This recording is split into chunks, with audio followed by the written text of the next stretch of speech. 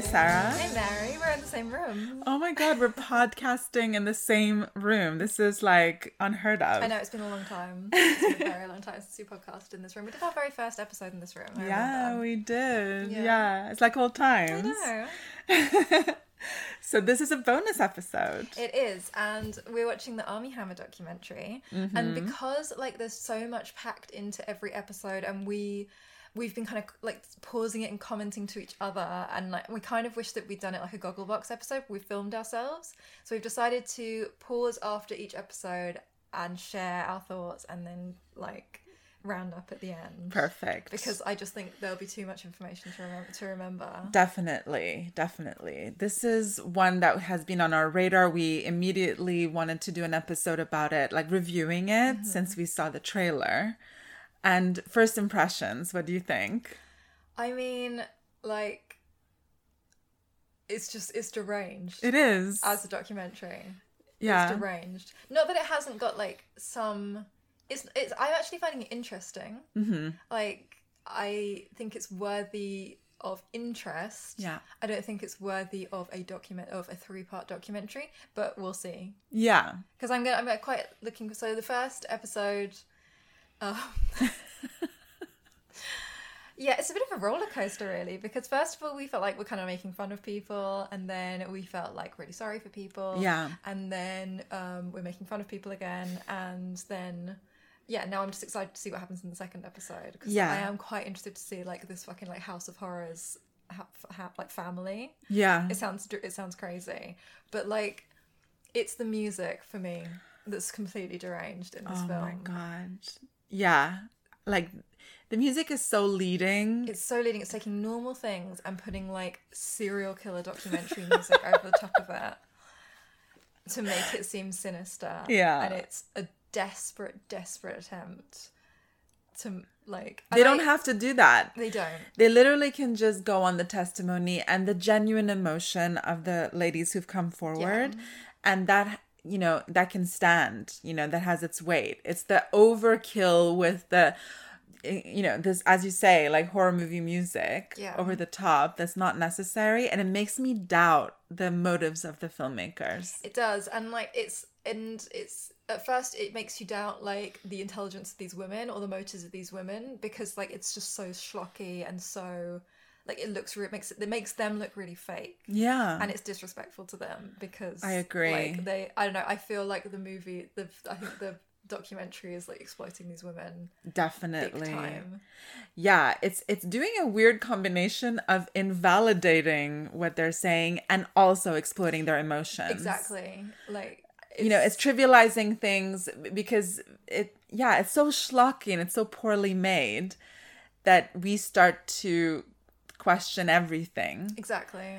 And yeah, I feel like there's too much of an agenda, and that's where it's failing, because there are legitimate concerns here. 100%. Yeah. 100%. And like, I think that you know what, like while we were watching it, I just kept wanting to turn to you and be like, and like ask you about documentaries that whether you've seen them, because I'm just like, I wanted to be like, you know, have you seen Don't Fuck with Cats? That's a good documentary. I just kept thinking about like documentaries that are actually good and like wanting to watch those instead.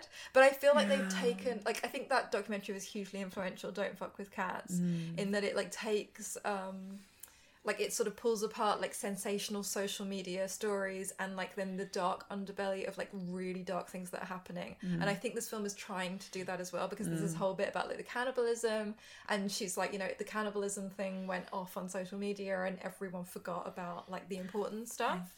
But if I remember correctly, that is how it was leaked. It was leaked with this cannibalism thing. And then this sexual assault thing, I think, came even after we recorded that episode. Yeah. Because I've never seen that before. Me neither. That's brand new information. That is new information to me. Yeah. Apart from I saw it in the trailer. But apart from that. Yeah. But basically, so it starts with this girl's story about how she spoke to Armie Hammer at a bar, and then he like added her on Instagram and started messaging her, and she said, "Aren't you married?" And he said, "Yes, but me and my wife are separated." And then they began this like very romantic long distance pandemic relationship in which he would like call her a lot and message her a lot. imagine that, but like with like scary music over the top of that, like perfectly normal story. Exactly. It's ridiculous. Like, yeah, like that's a lot of calls and messages, but he's an actor in a pandemic. He's got fuck all to do. Yeah. Like, and those people are very like extroverted, so they probably want They to need an audience. They need an audience. Yeah. So, and then he's just like, you know, and I finally go to see him in LA, and he's like, let's go to the desert, and the music is like boom boom. I'm like, what happened in the desert? Oh my god, what happened to her in the desert? Nothing. They have a lovely 3 weeks together. Yeah. That was, like you said, that was a red herring. It was such a red herring. I was like, oh my god, it happened in the desert. Like, nothing happened in the desert. They had a lovely time. Yeah. She's posting it all over her Instagram, which fine. Like, you know, certain people do that. Mm-hmm. Although she does say later, like, you know, like our relationship was leaked. And it's like, by you. You put it on your Instagram. Exactly. All the time. He was all over her stories. All over her stories. But, you know, again, like, fine. Some people do Yeah, it with their that's relationships. fine. It's okay. I probably would too, but my boyfriend forbids me. So, so yeah. So who's under coercive control, really?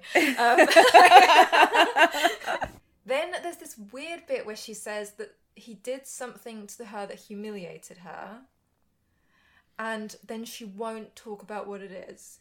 And my question is, then why bring it up in this documentary? Exactly. Not to her. Like, No. that's fine. Like, that's how she wants to tell the story, fine. But if you have, like, if your source won't tell the story, Yeah. you have no story. No. So cut it out, because we don't know what it is. It's made to seem like it's incredibly bad. She said it was degrading, dehumanizing, but she didn't say what it was. Exactly. She didn't actually say dehumanizing, she said it was degrading. Degrading, yeah. But yeah, that could be, but like, as we sort of see with this girl, like any form of, yeah, like anything sort of out, I don't really know how to describe it, but like there's certain things that seem to make her very uncomfortable, which fair enough. She seems, I mean, again, I'm not using this word to like disparage her, No. but it's just for lack of a better term, she seemed a bit vanilla. She seems vanilla. Yeah. And she seems like happily vanilla. She's happily vanilla, and yeah. she doesn't like that, and she doesn't, yeah, and that's fine. That's and she's like, fine. got no interest in that. She just wants to have like a romantic relationship with a movie star. Yeah. And she's like, you know, she's very pretty. She's got like a business. She just wants to have like a nice life, and that's like absolutely fine. Yeah. But yeah, I don't know why that's in there if she won't say, because it could be something really, really fucking horrendous, or it could just be something that made her feel uncomfortable that wouldn't make someone else feel uncomfortable. That's fair enough. If she doesn't want to share it, that's fine. But I agree with your point that the filmmakers shouldn't have included that, because all that's doing is leaving a gap into which we project what we define as degrading. We're then filling that gap in the narrative with our worst nightmare, which is probably not what happened to her. Whatever happened to her is degrading in her definition of the term.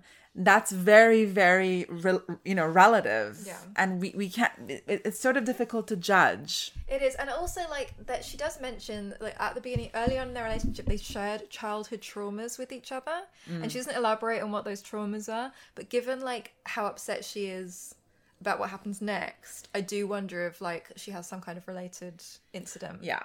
But anyway, that's pure speculation. But I think it's interesting that she said we did exchange childhood traumas, because it makes him much more of a douche if she had something in her past. Definitely. Like, anyway, and then what happens is she sees him on a date with Rumor Willis in paparazzi pictures, which obviously like humiliates and upsets her.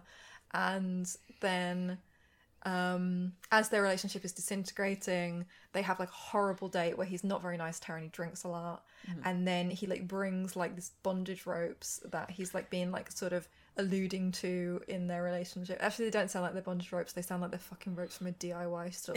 Because he's such an idiot that he doesn't understand that like you can get like specialist ones that aren't like really fucking rough and abrasive and ugly. Like you get the ones in pretty colours if you want. If you like would be man enough, Army, to go into a sex shop, like, oh my god. And that he like basically, and she's like visibly uncomfortable with it, and he does it anyway, and she hates it, and like, she's really upset. And this is the point that you raised, which I think is so accurate. You were like, he's not reading the circumstances correctly. Like, he's going after people who clearly are not on the same page as him sexually. There would be a community of people out there if he were just bothered to look that would be totally into this scene and this kind of stuff, and they would be willing participants. He seems to just kind of spring this notion on girls who may not have at all any experience in this area or any interest. I have a theory. Yeah. Or like I'm certain of my theory. Yeah. So later on, you know, there's this woman who made me laugh so much. So it was just like the idea that someone would pretend to rape someone, and she's like sort of talking in this like shaky way, and just like this whole episode is so kink shaming. It is. Like, it's ridiculous. Like, I didn't realize there were so many people out there who are like completely flabbergasted that people could have like kinks around rape. Yeah. Like, it's like maybe we're in the minority not being shocked by that, but like that seems insane. And a lot of this is like reading his like sexual fantasies. Like, he says to one of the girls, like, I have a sexual fantasy about like having you like prove your devotion to me by like tying you up in a public place and like letting other guys fuck you, and like if you in it, and I'm just like, I was like, that seems like a perfectly normal fantasy. Yeah. Like, and it's a fantasy as well. He doesn't say he's going to do that to No. her. He says that's a fantasy. And like, I think that's like a fairly standard thing. I've read like short erotic stories. There's like there's a story in like an Argent Provocateur collection. You know, like, it's like, this is not like... It's not such an outlier. It's not outlandish. No. Especially as like a text.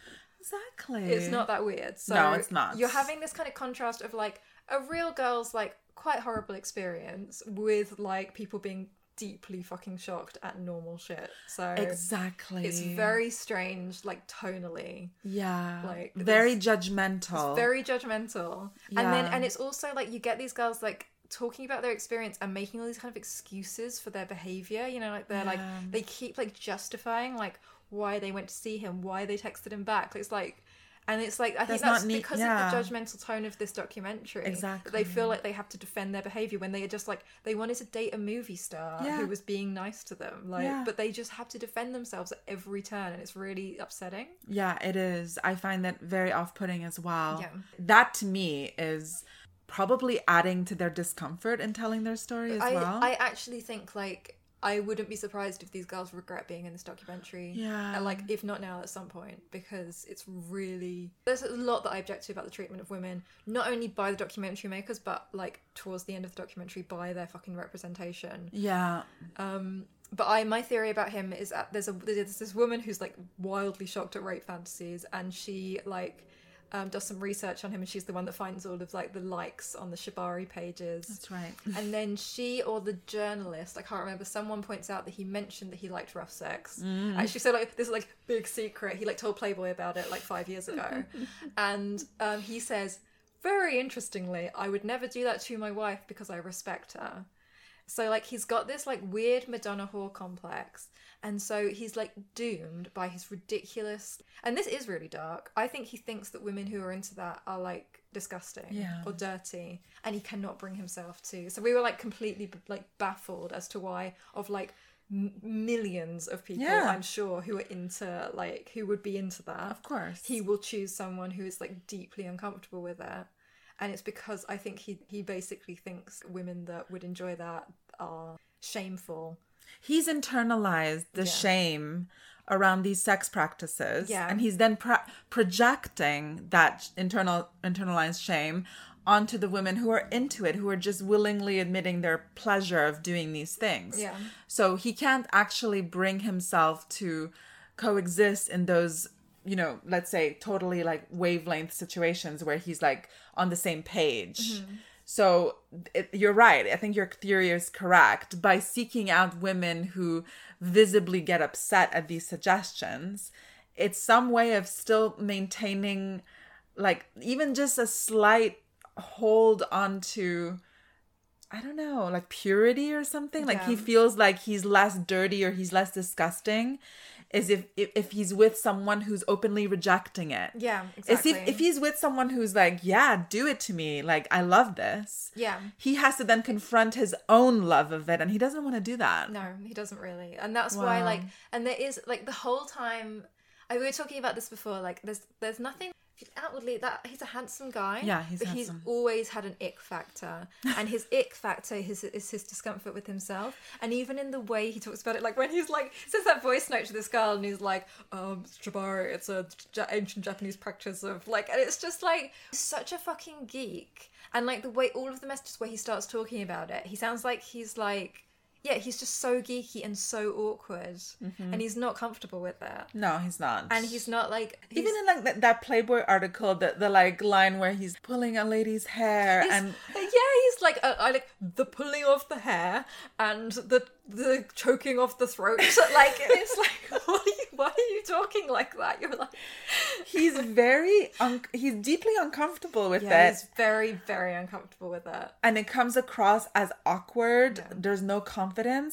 Like we were saying, watching the first episode of this series, he has no game. No, he has no game. Like it's such a tragedy because he's like hurt these women. Yeah, and like one like towards the end of the episode like very, very severely. Yeah, and like it's all due to internalized shame. Totally. Like, which is just fucking awful, and it's no excuse. No, it's no excuse. We're not here to defend Armie Hammer. No, and we're not here to like really make any moral judgments. We're here for the psychoanalysis exactly of the situation, and that seems to me the psychoanalysis of the situation. Like the guy is telling on himself so much. It like blows my mind when people like literally speak their neuroses and don't realize it. Yeah. Like, how can you say that in an interview? I would never do that to my wife because I respect her so much. And you think that's a normal thing to say? You don't think you don't need help? Exactly. Like, that's a huge red flag. And then you just go after these women that have got no interest in the shit that you're interested in, purely so that you can like feel, like you said, like he actually needs women.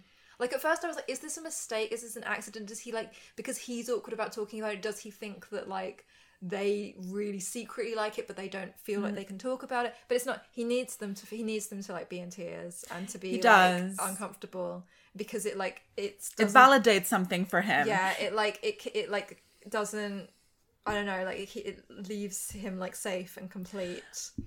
It absolves him of guilt on some level, because he's already feeling guilty. He's already disgusted that he has these urges. So to have his sexual partner mirror back the repulsion and the disgust, paradoxically enough, is reassuring to him. That's it. Yeah, that's what it is. That's what it is. Because he's like, oh yeah, thank God, that's why I feel guilty. Look at how this girl is reacting. Yeah. I was right all along in having this shame and guilt. He's got it all wrong. It's all wrong. He has actually no idea that he could literally be in consensual relationships where everyone is on the same page. Exactly, and where he doesn't have to like hide who he is, no. which he obviously did the entire 10 years that he was married to his wife. This is very revealing. I think unintentionally revealing, this documentary. It's very unintentionally revealing because it's as I said, it's deranged. And then the thing that really upset me towards the end. So like the end, you have this kind of like, at first you think, at the end you have this big reveal of a sexual assault that like I think probably did take place. Oh, for sure. And we know that because he's admitting to it in text to the woman. You know, because she says, "I crawled away from you like, crying." And he's just like, "Yeah, I thought that was great." He's so fucking stupid. He's and very I actually stupid. don't know how that case was thrown out because he hasn't been charged. It's like the guy fucking raped someone and then talked about it in text messages. He admitted that he confessed to it. Yeah. Or maybe it's been settled. I'm not totally sure. But I actually haven't really looked at that. But as far as I know, that nothing's come of that. So that's crazy. But the thing that really bothered me is that she's like represented by Gloria Allred, very well-known female like defender of sex. Yeah, not defender, prosecutor. Oh, sorry. Yeah. And apparently Gloria Allred has advised her to put a video of herself on YouTube talking about what happened. That's bad.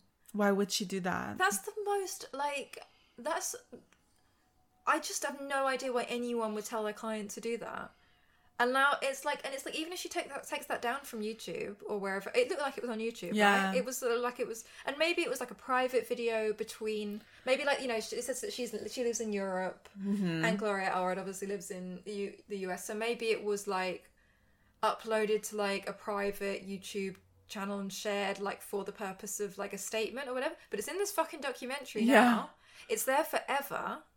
Why would anyone tell a rape victim to do that, to like film their fucking face like talking about what happened to them in like a permanent record that will be there forever?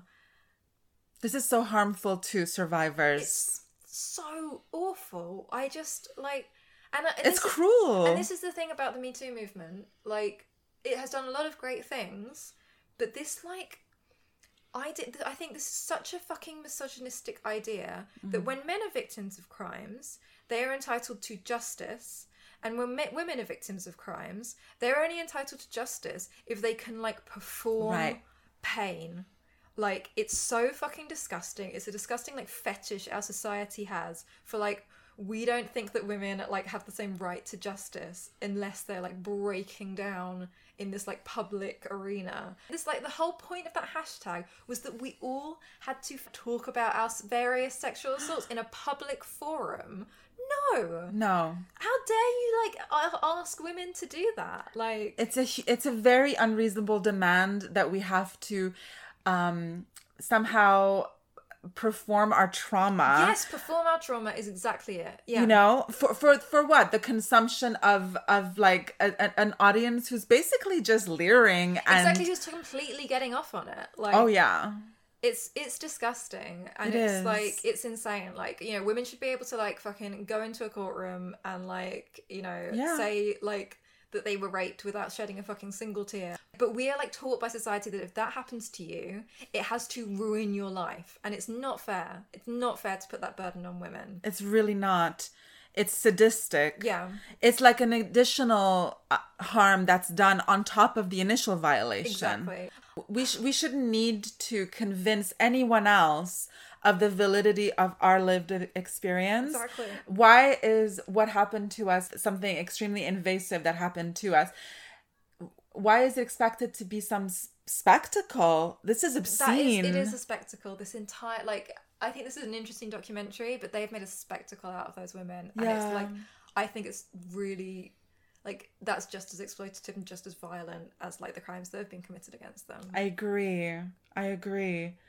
And it's sort of set up as Armie Hammer is, you know, one member of a family that's just kind of like repeating this trend that seems to be occurring in his family line, that somehow his father and then his grandfather before him, that there's some weird thing that these men are compelled to do.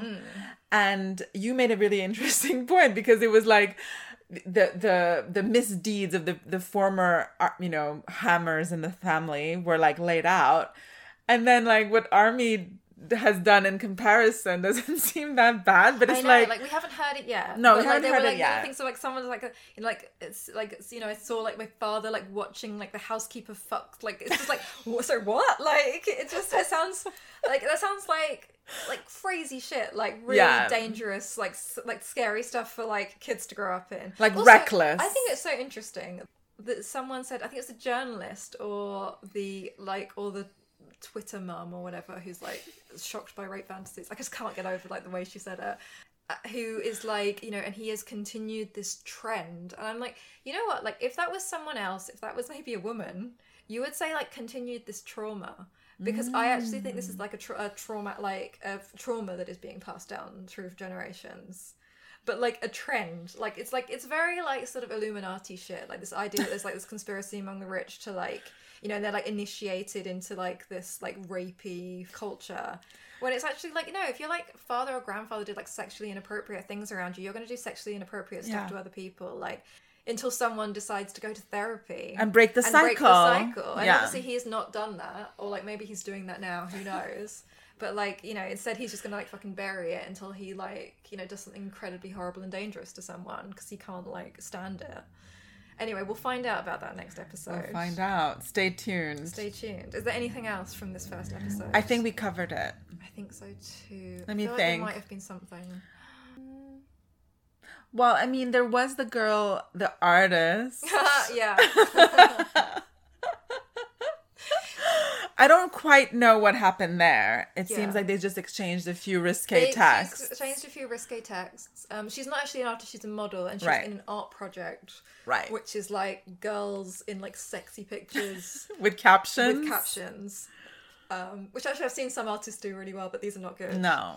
And she says that he sent her some of the fantasies. I think he's the one that said about the like tying them up outside thing. And she was like, but all my friends were having like sex on like online with people they met on Hinge, so I thought it was normal. Like, and it's like, yeah, no, it is normal. Like your story is just like you have a non-story. I thought so.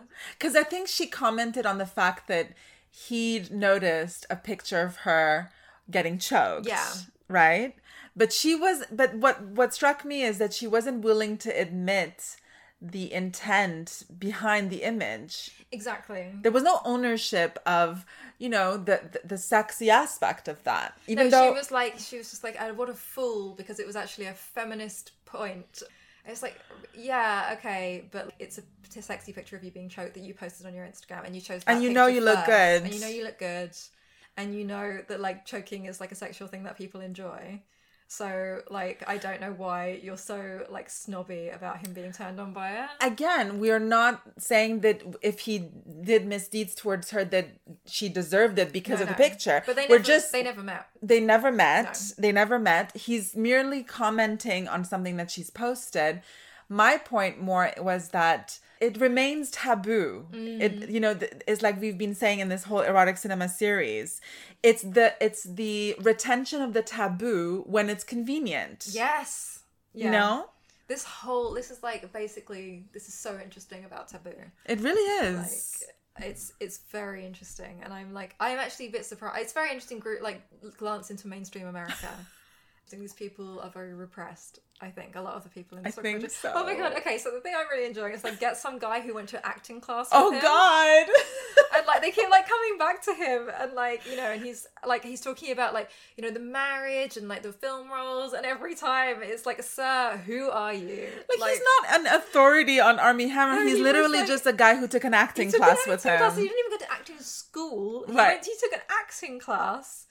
It's just like the caliber of people, like it's actually quite a mixed caliber because they got Gloria Allred, but I'm also a bit suspicious of Gloria Allred now, like that YouTube that was not okay. It's a very mixed bag of people, as you said. Gloria Allred, which is a coup to get for your doc, totally, and then the dude from acting class, and then the dude, and then Armie Hammer's aunt. Oh yeah, Armie Hammer's aunt, who she's like got some like fun energy, to be honest, because she seems like well, anyway, we'll find out. We'll find out in part 2. Yeah.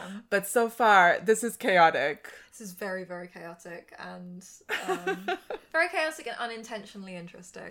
Yeah. Definitely.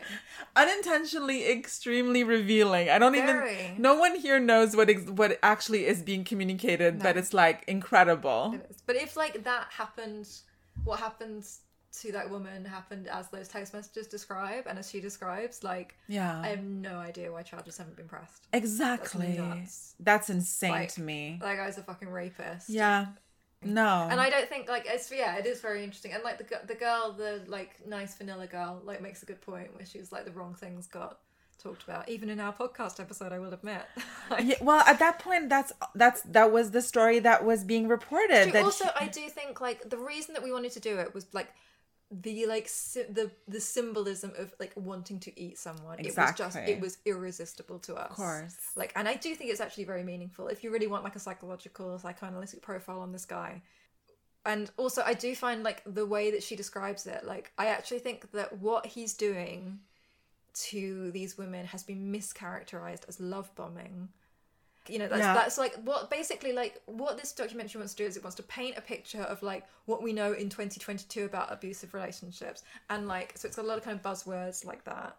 And so she describes like him having like 22 missed calls from him, and like him like being upset when she like goes to the Hamptons and he's in her town and all of that kind of stuff. And it's painted like it's got sinister music. over it. And it's like, I don't think that's love bombing. I do believe in love bombing. Me too. But I don't think that's love bombing. I think that's someone who's like deeply fucking insecure and like desperate for like. And she says like, I also think she's being kind of made to feel stupid when she doesn't need to be. She says like, I thought he wanted an intimate connection, and like how dumb I was. And it's like, you're not dumb. No, he very much does. Of course he does. Yeah. Of course he just doesn't. He has no way of knowing how to go about it. Yeah. He misunderstands his own impulses and urges. He hasn't come to terms with his own desire. It's like we said, this is the blind leading the blind. Yeah, 100%. And you're right. In that instance, the filmmakers were trying to, they sort of set her up to look bad, even though she was onto something. Yeah, no, she seems like a like thoroughly sensible person. She's like runs a business. I don't quite understand what that business is, but she runs a business. Yeah. She has some. I'm not even saying this in a slightly shady way. Like, she has some great like surgery. Oh yeah, she looks good. She looks amazing. She looks amazing. She makes me want to immediately go out and get filmed. I've been thinking about it a lot recently. I actually do love. I love like looking at a documentary for like glossy women. Oh, me like too. Her and the model girl and like Gloria Allred with fucking like amazing makeup. She looks and amazing. Power suit. Everyone looks great in this documentary. Yeah. But they're being made to look a little stupid. I think. agree. And they shouldn't be, because they're like great women. Yeah, they are. Yeah. I think the thing that bothered me the most in part one was that judgmental tone around rape fantasies. Yeah, it's just, I think it's that like really took. Yeah, they felt like they didn't have quite enough for a documentary, and so they had to like have this. I just don't like. Is it a performance? Are these people really so shocked by these things? I can totally understand if they find it a bit. I can understand finding it like disgusting or uncomfortable, because I think it does make some people really uncomfortable. And like, I think that's interesting in itself, but like, you know, not for me to psychoanalyze people. Sure. But like, I think there's like a difference between being uncomfortable and being like shocked that something even exists. That's like, that seems extremely naive. And that's what I liked about the vanilla girl. She did that really sweet thing. She's like, you know, she's like crying and she's like remembering this very humiliating experience. And then she says, if that's the kind of thing you like, more power to you. And I thought that was such a sweet thing to say about like an experience that made you feel like really, really uncomfortable and really upset. I thought that was very charitable of her. It's very charitable, and and I think that's like a great response. But it's the people that like have obviously never done something like that in their lives are really shocked by it. It's a categorical rejection exactly. that anyone else dare ever like something like this. And I think that is more indicative of a wider culture. It is. This is a very American culture of like, decent people do not do things that are weird. You know, and like so, Armie Hammer said, I wouldn't do this to my wife. I respect her. Exactly. Like, this is like the kind of thing where like community leaders have to like pretend they're not gay, right? And stuff like that. Like, this is like where taboo is like basically drives people completely underground, like revealing something not that shocking or at all can like ruin people's careers. It's so unfortunate. Because this kind of thing gets internalized, and actual trauma is then handed down from there. Exactly. And it's also so weird that like, it's in a country where like, if you like cheat on your wife, like if you have like penis in vagina sex with your fucking like secretary, like it doesn't upset or shock people. But like, if you like listen to like heavy metal while you do it, you're a devil worshipper. You know? Like, exactly. It's just like, it's so like, it's so hypocritical and strange. Speaking of secretary. Oh yes! Okay, I knew that we'd missed something. Did I not say? That's the thing. People don't feel comfortable discussing what they want to do. They say, have you seen Secretary? You literally said it last week. I literally said it, and that's what he did. Like, I did like it. She was like, oh yeah, and actually we did reject that. Like, I did like that girl, but when she was like, she showed me this film where a guy trains this woman to be submissive. Not true. Like, but actually, thinking about that, I don't think that's her interpretation of the film. I reckon that's what Armie Hammer said to her. I think that's Armie Hammer's interpretation of the film. I think Armie Hammer has profoundly misunderstood the film Secretary. Wow. I think you might be right. Yeah. Like, Armie Hammer thinks that it's a film...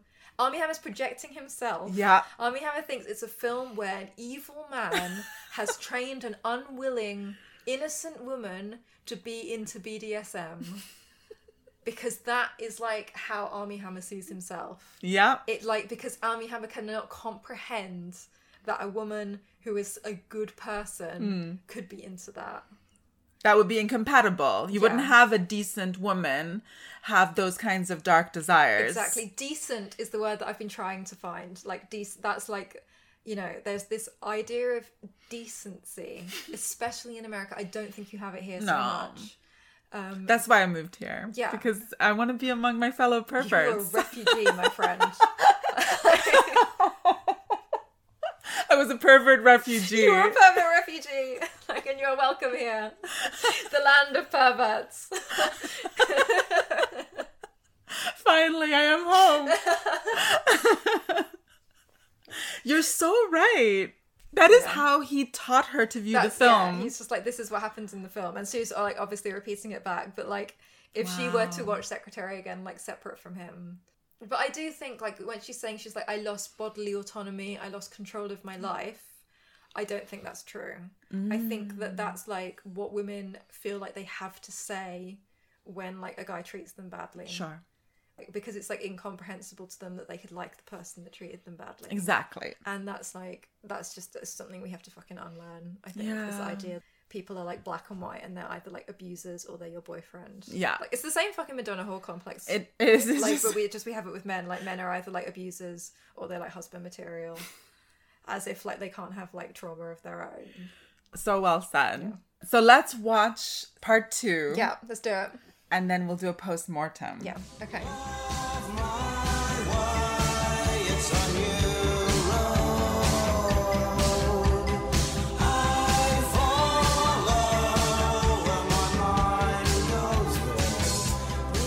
All right, we're back. Okay, we're more than halfway through. Yeah. Last one. We've just watched part 2 of the Armie Hammer documentary. Okay, initial thoughts. Interesting again. Like, obviously, like a really unhappy family. Yeah. But like what happens at the end kind of like changes my mind about the entire thing. Well, not quite at the end, but because that's like a whole setting us up for episode 3. So basically, you have the story of this family who are Russian family, come over from Russia, like, or like, with like affiliates to like the KGB and the Communist Party. And I don't really understand, because I thought like communism was supposed to be about like redistributing wealth, but it just like appears to be like incredibly corrupt. So they like give the like great grandfather like loads of money to come over here and like spread communism in the US.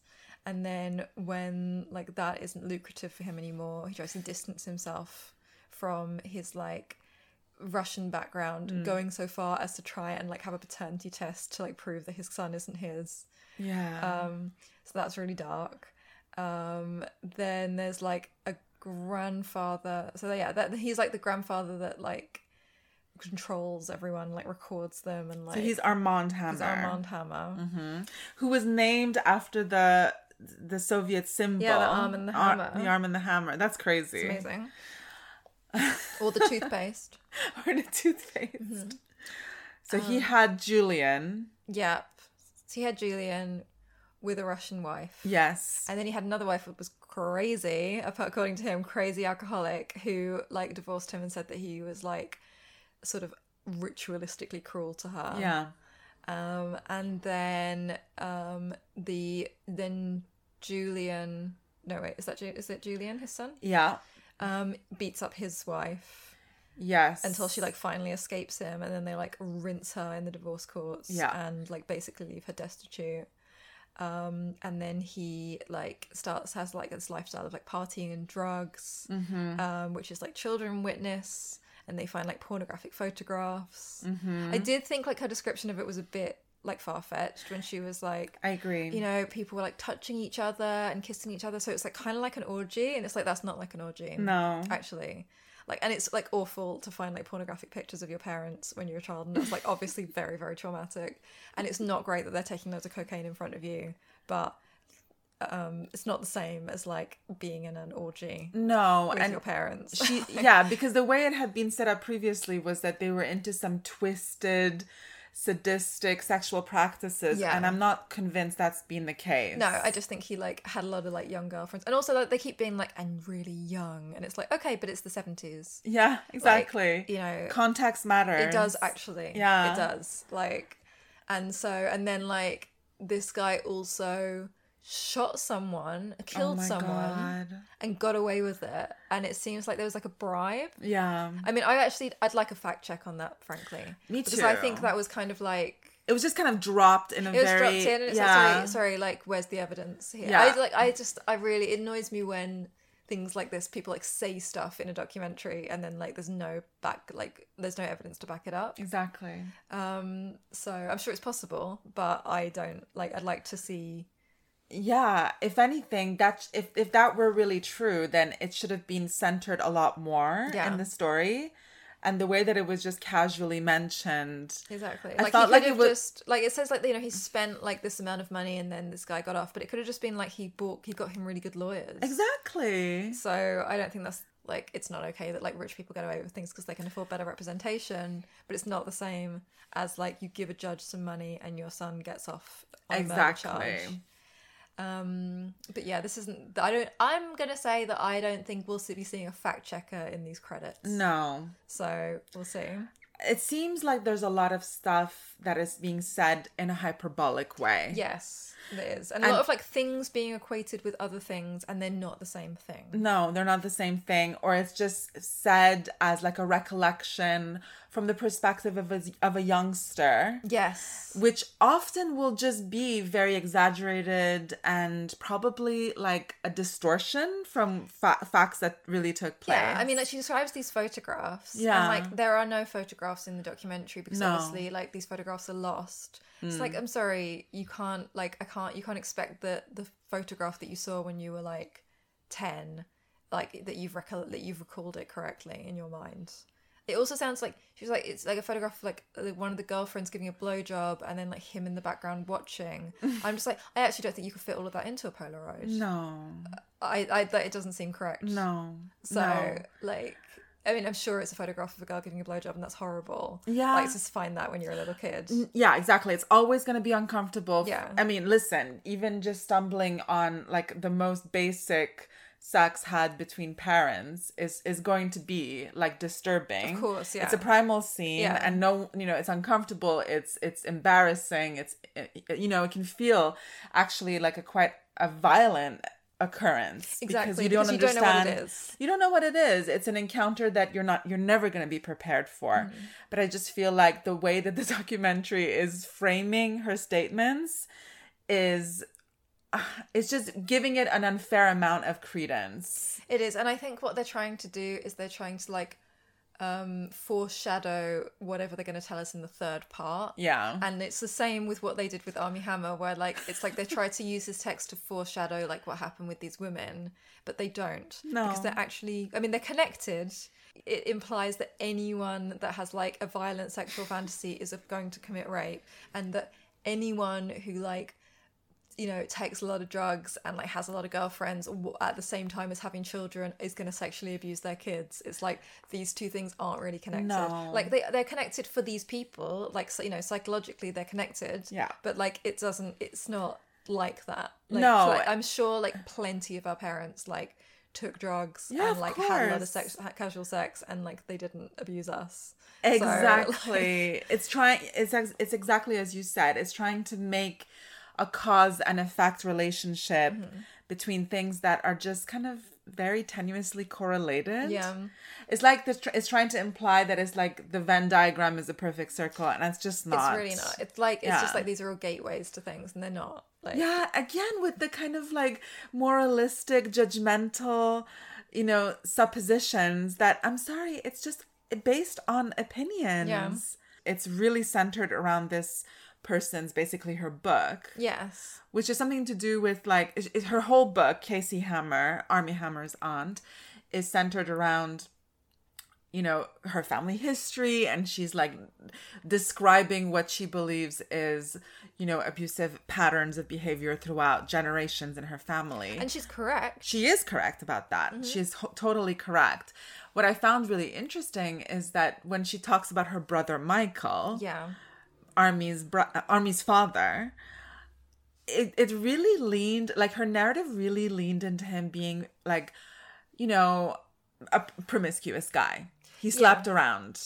And again, that is utilized as a way of saying, and therefore he was an indecent man. Yeah. And I just think, you know, I'm not really sure that's fair. It's not fair. Like, I don't think, it doesn't seem like he's done anything wrong apart from had a lot of girlfriends in college. Yeah. And then he's also cheated on his wife. Yeah. Which, like, is not good, but it's not abusive. No. It doesn't mean you're, like, a violent person. No. It means that you, like, again, possibly have, like, a bit of a Madonna whore complex. Yeah, exactly. But, like, and then, of course, we find out Mm-hmm. and it's presented as if we're going to feel sorry for this woman. Yeah. But they have, you know, the Armand, first of all, like, I do find it really funny when people, like, obviously it is very surreal when someone, like, with a huge amount of power and influence in your family, like a sort of very powerful center of your family dies. It is like a shock. Yeah. But, like, when she's like, it was just so surreal. It's like the man was in his 90s. Like, why is it surreal that he died? Yeah, exactly. Like, he was going to die eventually. He was going to die. And then they go to the reading of the will. And sort of, she's sort of talking about how her brother Michael didn't get along with their father, and that she felt she saw, like, a power struggle in between them, and that Michael, maybe in revenge or, like, tried to get close to the grandfather in order to, like, make his father angry, basically try to kind of overtake him in the pecking order. And it's like, okay, but I still don't think that makes him a bad person. No. Like, a lot of people are actually closer to their grandparents than they are to their parents. It's typical. Like, it's very typical. Yeah. Like, especially if, like, you know, your grandfather, like, exerts so much power over your life. Like, you would be really drawn to them. Like, this idea that, like, we should judge our family members in this, like, unbiased way is crazy. Yes. Like, of course people are, like, ambivalent. Like, people will, like, know that their, like, parents did something bad to them and they'll still love them. Yeah. And I'm sure, like, there was, you know, it sounds like there was a lot of, like, bad stuff going on in that family. There's probably a lot of love as well. Yeah, of course. I'm sure, like, it wasn't just, like, hellish all the time. Like, No.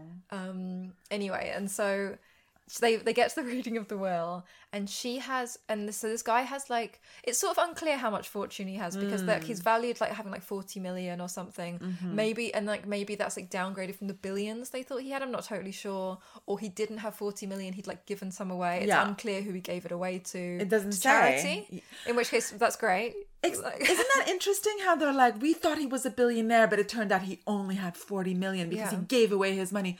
Who to? I know. Oh, like, I'm not totally sure about, like, the amount, like, or if, but anyway, he had, like, a lot of money, and he had money in the millions, and he gave her 250,000, and his son Julian 500,000, and then he left the Rolls Royce and his entire estate to Michael and his religious, beautiful, straight-laced wife. and she's basically like, how could Michael do this to us? And it's like, I don't know if he did anything. Like, he just like inherited the money. Yeah, like, it was Armand's decision to do that. Yeah, and it's also like he's just like, and we were out on the streets. It's like, girl, you had $250,000 that you did not earn. Exactly. Like, I am not sitting here feeling sorry for you. I know. Like, it's on the street. Like, how dare you use that kind of language? Cry me a river. Like, you just get a job. Get a job. Exactly. Like, the way that she was also weeping about it, it was actually really pathetic, and I lost a lot of respect. Yeah. She basically was trying to insinuate that she mentioned Succession, and she said, I tried to watch that show, but I could only get past like 3 episodes only because she was like, it was disgusting how it just reminded me of my family relations and all the brown nosing and backstabbing and like jockeying for position. But it's like, you know, that happens in every family. Yeah. Like, maybe not to that like, scale. Like, the stakes aren't as high. No, but, like, of course there's loads of jockeying for position, because it's like, it's an inherently competitive thing. Like, there's always like a scarcity. It's often, not always, there's often a scarcity of like, I would say there's always a scarcity of attention in families, because people are like, have busy lives, and like they have limited divided attention spans, you know? And so like everyone has this feeling that like maybe they like their parents aren't as proud of them as they could be, or like they don't love them as much, or they don't love them for themselves. All of these all of these things happen in families. I think like being taken out. This is the thing I've never understood about Succession. Like if someone offered me like, if I was part of that family and I got like a chunk of money, I would fucking take it and leave. Absolutely. Like, it's like the best thing that could possibly happen to you, to be like stripped of your like debilitating wealth, actually. Yeah. Like, it's fine. It's, you know, like, and then so like she's sort of presented as this like black sheep who was like, you know, spoken out against the family. But would she have spoken out against the family if she didn't get that $250,000? Absolutely not. No. If she had been the one in the position of inheriting the larger sum, there's no way she would have written that biography about her family. She wouldn't have exposed them like that. The fact that she revealed that, you know, will and testament occurrence, the way that it's presented in the show, I don't know if the filmmakers are aware even, again, but it just totally outlines her motive. Yeah. This is what she's angry about, and she's just trying to seek revenge for what she perceives to be something bad done to her by her family. She's interpreting the outcome of the will as a rejection. The fact that she was neglected and not given the attention that she thought she deserved. She felt in competition with her brother Michael, and that she interpreted that he was just like declared the prince of the family, and also that his son Army was now the golden child or whatever. Yeah, and he like kicked her shin once. He was a kid. I mean, I'm with her. Like, kids are awful. Yeah.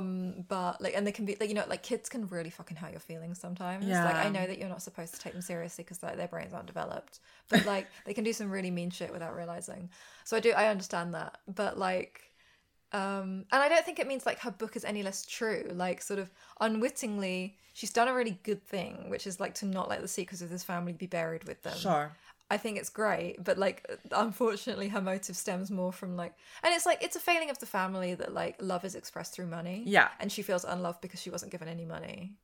But like, you know, I think it's like the best thing that could possibly have happened to her, and she doesn't realize that. Exactly. And if anything, she's continuing to attach herself, like chain herself to the drama of this family by basically sustaining the conflict through this narrative, I think. I think so too.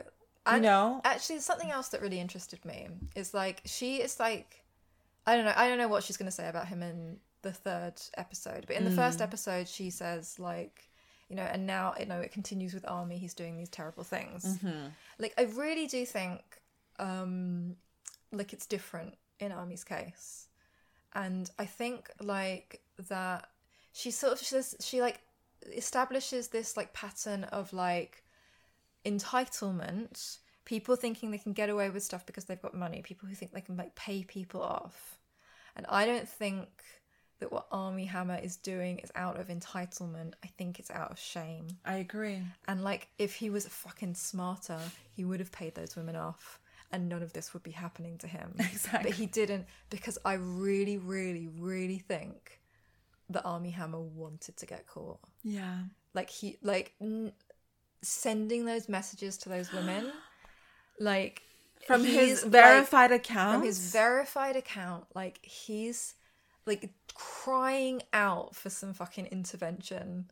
Like, this is not the same thing. This is not like, I know that he's like, you know, he's treated like the golden child, and he's like, you know, he's like an immature idiot. Yeah, he really is. He's like, you know, he's got this like just these disgusting fucking ideas about women. He's like, he's totally messed up, but I actually don't think it's out of entitlement and thinking that you can just get away with stuff.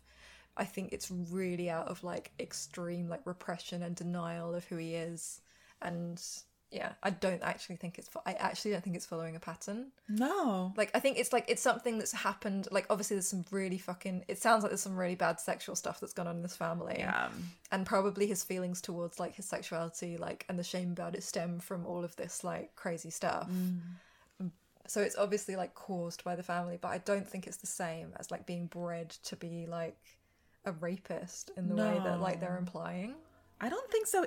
That's not how it rings to me at all. No. I think that on some deep level, he knows he's in trouble. Yeah. but he's not consciously admitted that. So the reckless behavior of basically leaving a trail of evidence is, as you exactly said, he's crying out for an intervention. He's desperate for people to like kind of catch him out in his weird like dysfunctional habits. Yeah. And almost like kind of throw him a lifeline, because he doesn't know how to do that. No, and it actually makes it even sadder that he seems to have fucking gotten away with his crime. I know. Like, because... Exactly.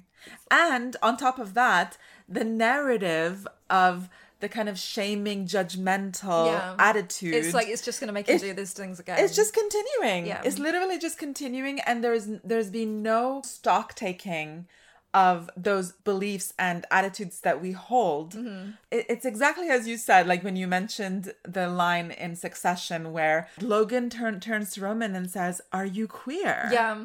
That's the real like stigma. Yeah. That is the real stigma. It's like, you know, you can lie and cheat your way in business, and you can like step over people and basically commit financial fraud. Who cares? But but are you queer? But are you queer? Yeah. And actually that comes up in this documentary. She says they like get the like great like girl who was the cleaner in Julian's house and who dated him while her like baby was small, and like eventually left him because he like fired off a gun near the fucking baby. Terrifying. And she says that she went to a bar with him and he was like flirting with guys, and she realized it was a gay bar, and she like got upset and ran out. And like, to be fair, she doesn't say it in like a stigmatizing way. She says like, I just got engaged to this guy, right, and he like took me to some place and flirted with people in front of me, and it was, you know, it was guys, and I didn't understand it, and I didn't, you know, that's fair enough. And that's fair enough. But like, the documentary wants us to think like, this guy is a psychopath, like he's a pervert because he's like because he's like maybe bisexual or bi-curious. Exactly. And it's like, I'm sorry, I don't really see this as like, I don't understand why we're supposed to see like that he's an awful person. Yeah. Because he took his like girlfriend to a gay bar and tried to get her like to, you know, tried to get her like involved. Yeah, exactly. Like, it's, you know, like these things are like being presented next to each other. Like, it's the like, you know, insinuation. like, the guy fired off a gun, terrible. The guy went to a gay bar, fine. Yeah. Of course. Like, the insinuation in this documentary is out of control. Yeah, it really is. It like, really I cannot believe what it is, what they're suggesting. I'm normally not someone who goes around announcing that I'm like sex positive. I have some issues with that terminology. Yeah. But I confidently, I'm here to tell you that this documentary is very sex negative. It's very sex negative. It's very, very strange.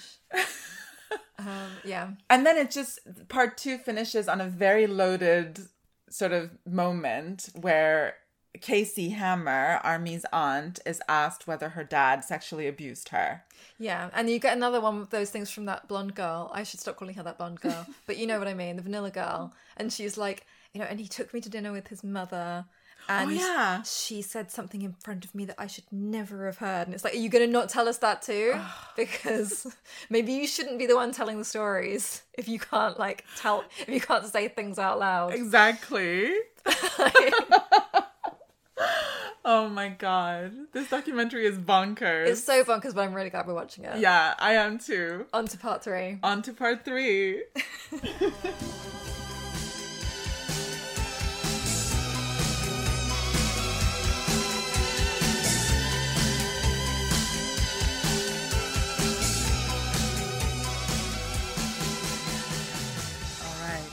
Just watched part 3. An explosive final episode. Yeah. I'm exhausted.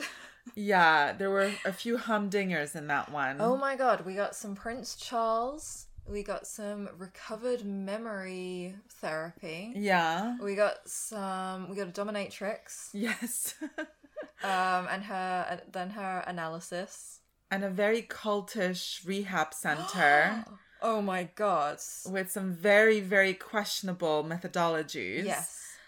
But I wanted to start by asking you, what do you think about Armie Hammer's side of the story? Do you think he'll ever come forward and actually share what he believes happened?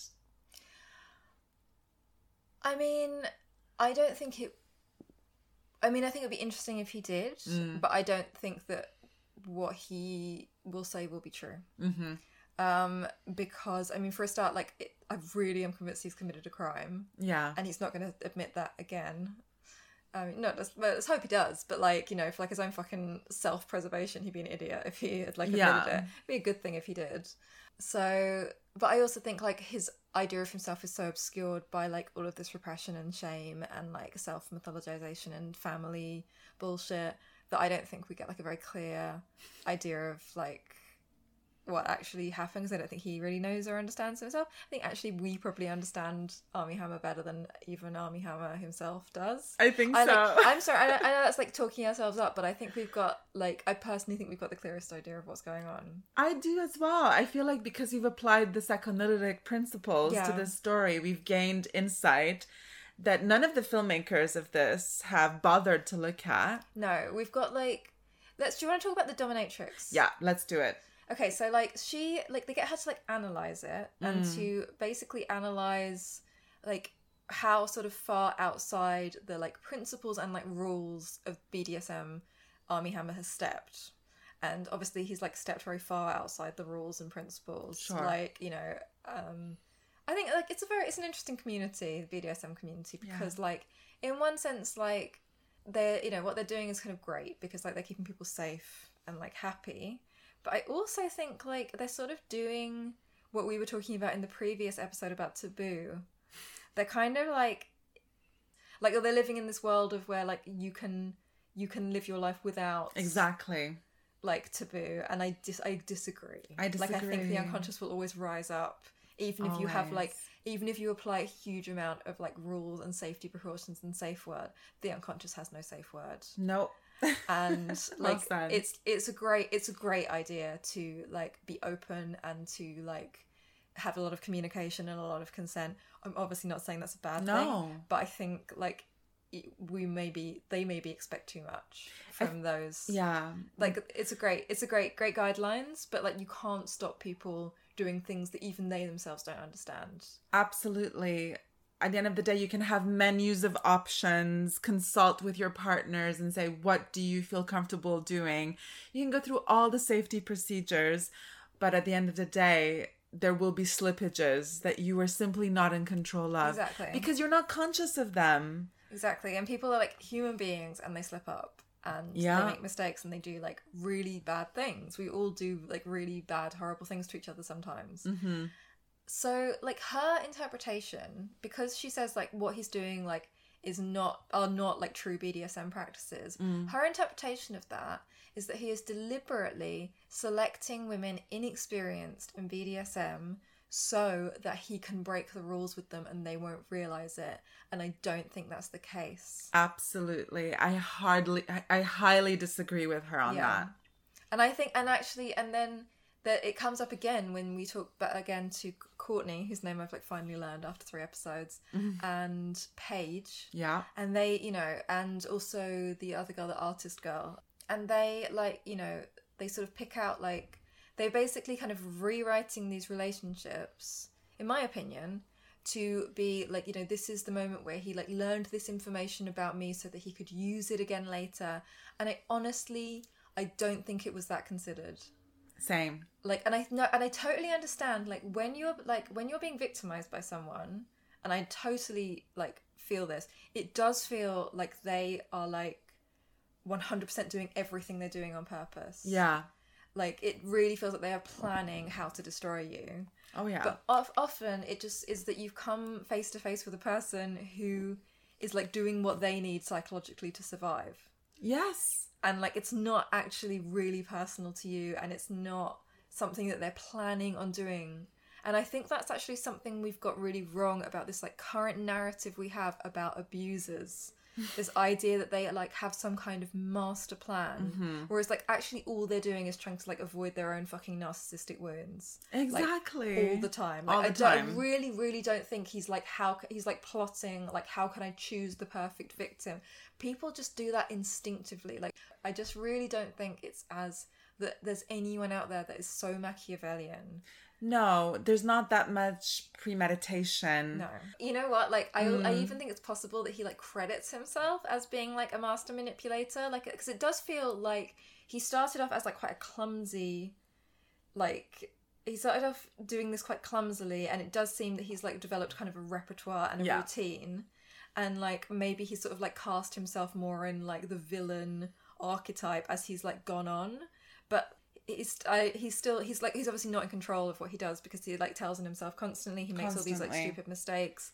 So like even if people think that they're like, you know, that they're choosing victims and they're doing all of this stuff, like they're still gonna like, they're still not really in control of their actions. No. In the same way that we're all kind of not really in control. Like we have to take responsibility for them at the end of the day. I'm not saying like he's not responsible. I just want to like, I know that probably the audience of Productions Podcast doesn't think that. I'm not saying that he's not responsible. I'm not saying he shouldn't be punished, but I'm saying that he's not planning out how to like abuse women. No, he is caught up in the shame and guilt of his own impulses. Yeah. And he feels more comfortable kind of like, I guess, overwhelming vanilla kind of princessy girls because their repulsion confirms the shame that he's internalized. That's what is familiar to him. Yeah. That's what he continues to seek out, because that reassures him that he was right all along, believing that he was disgusting, shameful, you know, full of filth and stuff. Yeah. If he sits down and admits his own desire to himself, like has a true kind of confrontation with his wants and impulses, and then says, you know what, this is actually what I do want, and I'm going to go and seek out ladies who want to participate with that with me willingly, and they're going to be enjoying it, and they're going to be like thriving, and we're going to have this like blossoming sexual experience. That's not, you know, he hasn't reached that level of self-confidence and self-reassurance to go seek that out. He's still, unfortunately, very much in the throes of shame and guilt. Yeah. He's a very confused I have person. To, like, trick these women into, like, you know, I have to, like, trick and control these women. Exactly. Like, rather than, like, yeah. Exactly. He's not a proud BDSM practitioner. No. He is extremely guilty. And frankly, this is where I have to bring up this sex throne. Yeah. Because it was mentioned that, who was it? Which member of the family was it? Julian? It was Julian. Julian had a sex throne, apparently, and it had the family crest embossed I don't on really it. understand the structure of this alleged sex throne. Me neither. There's a meat hook attached to it. There's a cage where ladies go in and are kept as slaves or whatever. But in the reported photograph that exists of the sex throne, the woman is smiling. Yeah, like the woman's like head is like sticking out of the throne. It sounds more like a human toilet than a sex throne, if I'm gonna get like really pedantic with these kinds of things. But anyway. Yeah. But yeah, like there was a picture of like him sitting on it and a woman's head is out of it, and like he's like, they're both smiling. Yeah. It's like, again, I don't see a problem. I don't see a problem. It's the documentary's tone that this is shameful and like absolutely repulsive. How could they have a sex throne? It's the imposition of the morals and the judgment on that practice that continues the entire kind of like atmosphere in which these kinds of things just continue to like, you know, this shame and guilt continues to be fostered. But yeah, I really do have a problem with this, like, with this word abuser. Actually, yeah, me too. Like it's just like it's really dehumanizing and weird that we like that and it also means that you can't have like nuanced breakups. Like, and I really think it bleeds out into like general society. It's not just like famous people, but like I think I don't know. We're just like so in denial about like how much shame is caused by like even a breakup. Like how like there can only be like one innocent party in a relationship. It seems like in a relationship where there are two very, very damaged people. And like and it also means, and like I think that the opposite of it, I'm not just like standing up for so-called abusers. The opposite is, if you are with an abuser, then that you must be a victim. Yes. And that's also so damaging. It's like, again, like women are just like forced to live with this, often women, like forced to live with this label for the rest of their lives. If you've been with an abuser, like with an abuser, like what does that make you? And it's terrible. Yes, it is. Like, which brings me to the point of the fact that Courtney, we learned that she goes to rehab, and it's never clear what led that. I mean, did she say what she went to rehab for? I think like they just call like a psychiatric, a private psychiatric unit rehab. And she was diagnosed with PTSD. Yeah, right. And trauma, which I think is a funny diagnosis. I know. It is, yeah, strange. And then we learned that her therapist at this center, this treatment center, is repeatedly telling her... making her repeat. That's it. Making her repeat this crazy mantra, which is, I was used, abused, and abandoned. Yeah. Like, over and over again. What the fuck? Guys, when I tell you that both me and Sarah, our jaws dropped when we heard that, this methodology is unconscionable. It's terrible. Like, the poor woman. How can you do that to someone? Like, especially like when they've said that they were in a relationship where they felt that they were controlled. Like, how can you do that? To be like, repeat after me. Like, this is your identity. Right. You're used, abused, and abandoned. What the fuck is that? That's so toxic. It's so bad. There is like so much fucking rogue therapy. Yeah. Should we talk about the big one? Yes. Let's. Okay. Like, I actually want to give a warning here because like I think what we're going to say is like it's like maybe a controversial statement because I know that there's like a lot of debate on this topic, and if you like if like a sort of childhood abuse is something that like is triggering to you, or like you have or you get like upset about, I think like don't listen, because I don't know if me and Mary are going to say the expected thing. But like we are really coming from a place of like we know we're not like psychiatric professionals, but we like read up and we do know like we do our research, and we care about the agency of the individual. Yeah, exactly. So what's she called, the aunt? Casey says that she went to therapy after she was cut out of the will with a mere £250,000 and said that she was Armand Hammer's granddaughter and that she was really fucked up and she wanted help. And in therapy, she started having memories of sexual abuse perpetrated by her father. And like as soon as she said in therapy, I started having, we both went, red flag. Yeah. Okay, so like it's it's debated, but like there's a school of people that believe that memories that traumatic memories can be repressed and entirely forgotten and then recovered later in therapy. And there is another school of people who think that isn't the case. No. And that memories recovered in therapy are likely to have been implanted during the therapy. And it does seem like it was around the time that recovered memory therapy was very popular, and a lot of people were having memories of sexual abuse that they had never consciously known about before. It was exactly at that time. Exactly. When she sought the treatment, it was at the height of that. Yeah. A practice that became very widespread and was very, very controversial. It also bears mentioning that what led her to go into therapy was that she'd tried her hand at acting. Yes. And she was sort of involved in the creation of a scene where someone attacks her in her car. And so it's all dramatization. She's working with a male actor and he simulates an attack on her. But in the course of that that dramatization, she responds very aggressively to the actor and actually hurts him physically, as if she's having like this very strong reaction to the attack.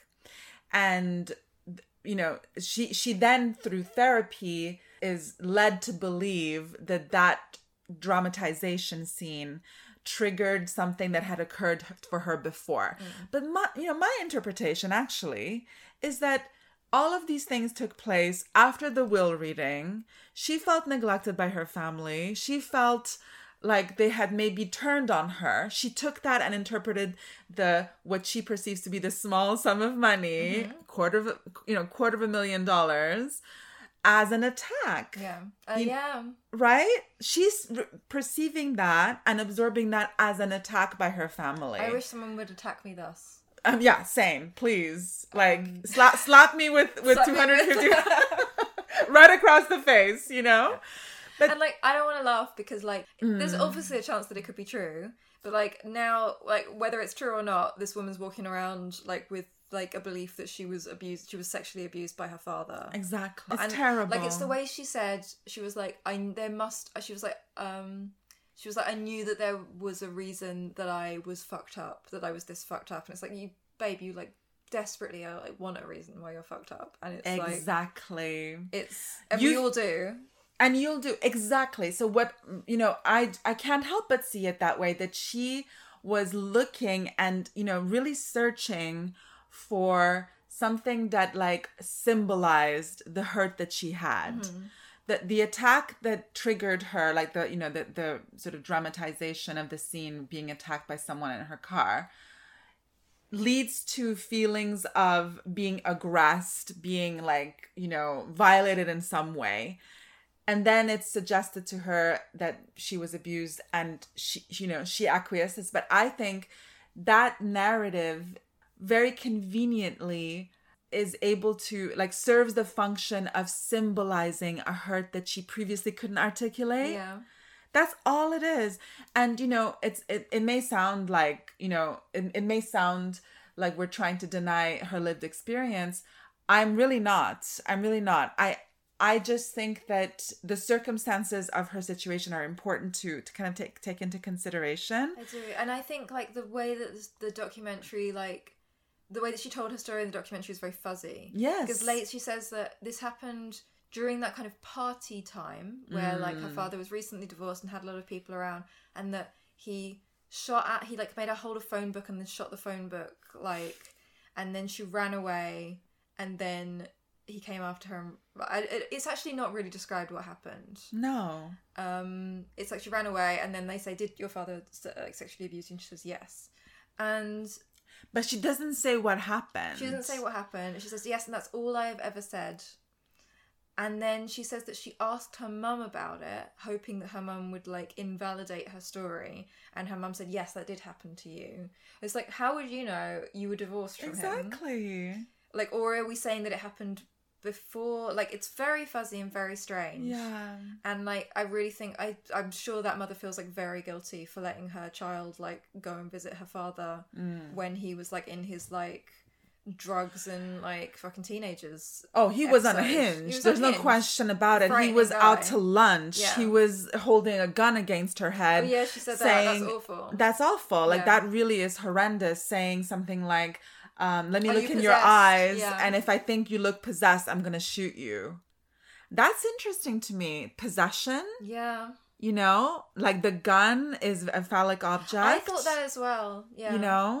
I think like the gun's like frightening enough in its like sexuality actually to Yeah, it is a very violating, very invasive object. And the possession narrative is fascinating as well. So would she have then symbolized that erotically? Maybe. Yeah. And it especially doesn't, because he very much like showed off to like his kids, like he basically showed his like erotic power to his kids all the time. Exactly. By being like, these are all my women, like these are the Polaroids that I leave lying around so you can see them. Like I think he very much like behaved inappropriately. oh, sure, absolutely. And like, and that's like very frightening and very traumatic. Like when you're like, your father like shows off his like libidinal power to you, like fuck that. That's no awful. one needs to see that. No one needs to see that. And then the guns are like terrible as well. So I'm not saying like it's like the poor woman's got like enough reasons to be fucked up. Absolutely. Like it doesn't have to be sexual abuse. No. And I just it's like, again, it's possible that it did happen, but I'm very suspicious of people that say that they recovered this memory in therapy. Because, memory is like a very shady, strange thing. Yeah. It changes all the time. And they've done experiments. They've done like research. And they've done like a lot of research with implanting memories, and it's very, very easy to do. People are very vulnerable, Yeah. and they can be very suggestible. Yeah, and people like can be made to think that they committed crimes Absolutely. that they didn't commit. Yeah. Like, it's. I don't really know about like repressing memories of trauma, but I think generally, if something traumatic happens, it's much harder to forget it than it is to remember it. Yeah. So yeah, I just think that, again, the way that the documentary is utilizing the report of that memory and trying to then connect it and sew it into the narrative with Armie Hammer, and the way that like Casey Hammer is then filmed meeting Courtney and saying like, how have you been? How's it been for you? It's again trying to equate. It is, and it's not the same thing. It's not the same thing. And also, thing. there's like an intimation that Armie Hammer's mother said something about Armie Hammer's father being abused, but she actually does. That story's never finished. Yeah, so it's actually not. We're not sure. No, exactly. It just Again. gets dropped. Again, she didn't finish a fucking story. I know. And like again, maybe she did finish it and they just cut it out, but it's really weird. It's really weird, but it's like, and yeah, I think like the documentary has just taken advantage of all of these women. I agree so badly, and there's not room for nuance here. No.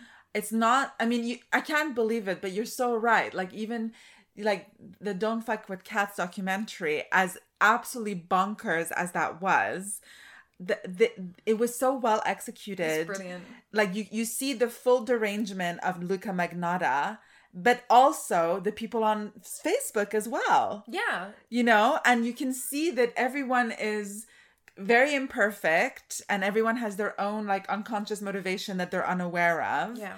And it leaves room for a lot of like, just ambivalence, but also like somehow communicates the real power of that narrative.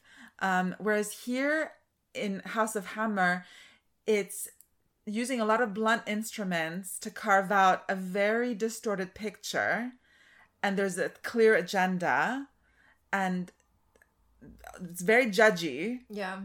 And it didn't sit well with me. No, it's terrible. It's a terrible documentary. I mean, it's like unintentionally like revealing and interesting. Yes. But I mean, I think people should be very careful with documentaries, because I think we're starting to think, like, I think people are starting to think that documentaries are like court cases or something, where like evidence is presented, but it's not really the case. There's so much suggested here that really, I mean, like, I guess like court cases can be like this, like, defense attorneys can bring all sorts of like shit up and like say this equates that, like, or just leaving this here for you to think about, like, so I guess it is kind of like a court case, like a really unscrupulous court case. Very, like, I mean, the fact that they had a co-worker of Armie Hammer, a male, talking head who was allowed to remain anonymous. His image was blurred. Yeah. His name was not revealed. He made a lot of claims, and yet he gets to hide behind the protection of anonymity. But all the ladies were exposed fully. Yeah. And made, And then he's just like, I just want to like stand up for these women. Oh, it's just bullshit. Like, Whatever. You're a coward. Yeah. I mean, it sounds like awful what happened to him as well. Like, but it just sounds like, it doesn't surprise me. It does sound like frat boy bullying. Yeah. Like, and it's awful. Like, but it's not this. I don't know. I don't really know in what way it's related actually, because I really think that Armie Hammer's problem is with women. I think so too. And I don't really like, it's like, okay, he's also like a dick at work. Yeah, he took the coworker to a strip club at 10 a.m., which I have to say is very lame and stupid. I mean, like, everything about what that guy said was like, I mean, it's like, no one is denying that Armie Hammer is lame and stupid. No. Like, that he's like a massive fucking dweeb. He really is. That it's embarrassing. No game. That he's really embarrassing, and that he's like severely like fucked up. He really is. And that he's like hurt a couple of women. Like, very badly. And he's not been held accountable for that. He's not been held accountable. Although actually she did say, Gloria Allred said that it's untrue that charges have been dismissed because Oh, charges yeah. haven't actually been filed yet. So we may see We something may come of still that in see the some future. justice there. Yeah. Okay, that's hopeful. But I also didn't like it when you commented on this when Gloria Allred is talking. They're talking about the fans. Fans are deranged. Yeah. Yeah, like fandoms are like on the internet are deranged, and so they apparently Armie Hammer has fans. I did not know this. Charmies. I thought he was actually a pretty unpopular actor and before all of this, but apparently not. He's got like these diehard fans, and they gave these women these women that came forward like a lot of abuse, A hard time. and Gloria Allred is talking about like how dangerous it is to be a woman online, and it's just like, then again, why did you do that to your client? Exactly. You threw Your them client to was the like wolves. happily anonymous. And you threw her to the wolves. You made her record a teary video. Also, we hear Courtney and Paige sort of like connecting through DMs. Yeah. And they go through their history with Armie Hammer, and it turns out he's basically like replicated their dates. Yeah. He's taken them to the same motel in the same desert, played the same playlist, and acted similarly with them sexually, and they were uncomfortable. I would get very upset if someone played that playlist while we were having 100%. sex. Like, I hate that music. It's terrible. It's really terrible. It's very bad. Yeah. But it's like I couldn't help but think when they were listing out, you know, it's like they were reading out the charge sheet of what he did wrong. Was it abuse? I can't help but think like maybe they just felt hurt that they didn't have this special moment with him in the desert. It wasn't this unique experience only shared between the two of them. It was more hurtful to hear that he'd just been copying and pasting the script with some other girl. He even took them to meet the mother straight after. That's like, very weird. Oh my God, that mother, like... I know. Also, I find it, like, interesting that no one really dug into... I mean, obviously, like, the mother's got her shit tight. Like, she's, like, very private. But I do think it's very interesting that this Jewish family, this very successful Jewish family, like, were, like, essentially, like, converted unwillingly to evangelical Christianity by... Drew Hammer. By Drew Hammer, yeah, like...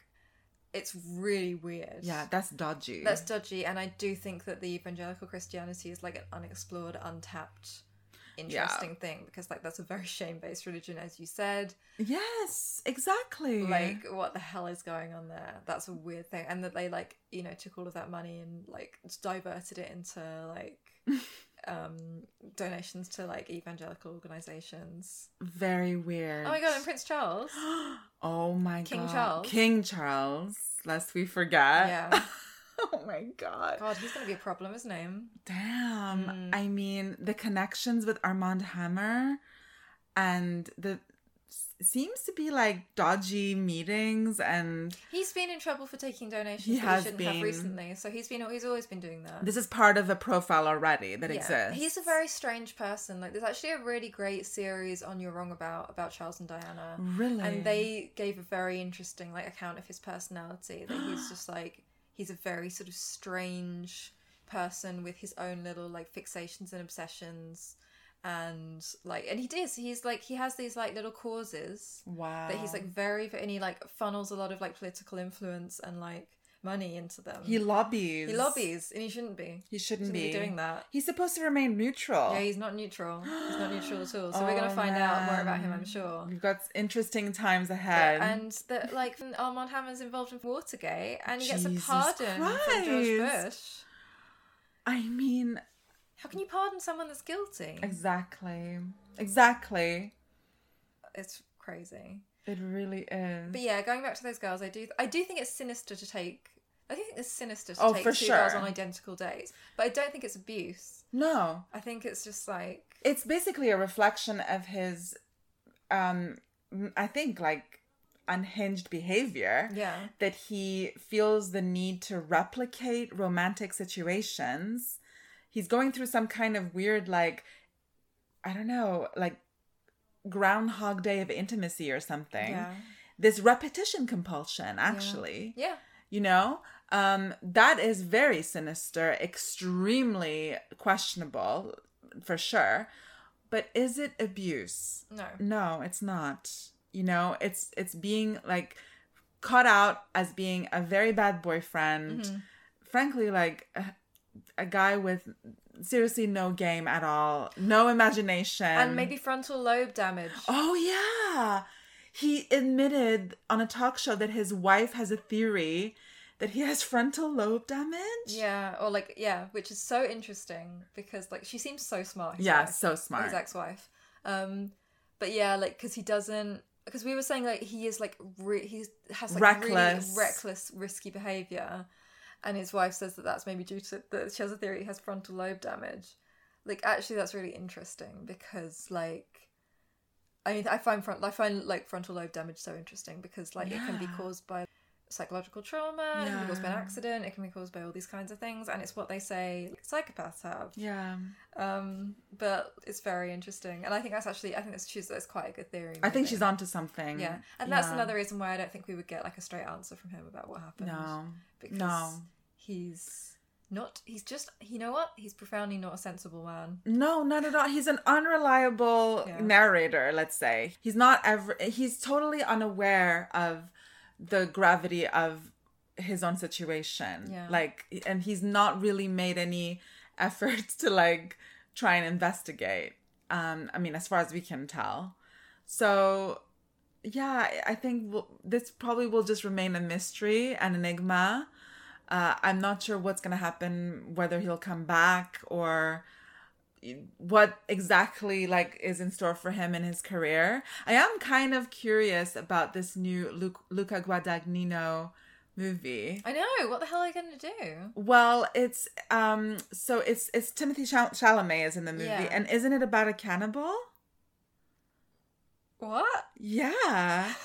And the director swears that he was not at all influenced by Armie Hammer. Let me actually double check this before I can. It's something, I think, in the title, I think, has the word bones in it. Bones and all. Okay, what's the synopsis? Because there was going to be a Call Me By Your Name sequel. I don't think this is it. Okay. Bones and all. Love blossoms between a young woman on the margins of society and a disenfranchised drifter as they embark on a 3,000-mile odyssey through the back roads of America. However, despite their best efforts, all roads lead back to their terrifying pasts and a final stand that will determine whether their love can survive their differences. But it's like a cannibal movie. Oh my god, that's amazing. I know. Brilliant. Romantic horror road film. Brilliant. Sounds great. And he swears that it has nothing to do with Armie Hammer. But it's like, are you sure about that? Like, I don't know. But yeah, revealing. Yeah. Not as heavy on the cannibalism as I would have liked. This. Agreed. But, you can't have everything. Yeah, I mean, watch it with a bucket of salt. Yeah. An ocean of salt. And watch it for the things that accidentally get revealed. Mm-hmm. All the slippages. It's full of that. Yeah. Thanks, guys. Bye. Bye.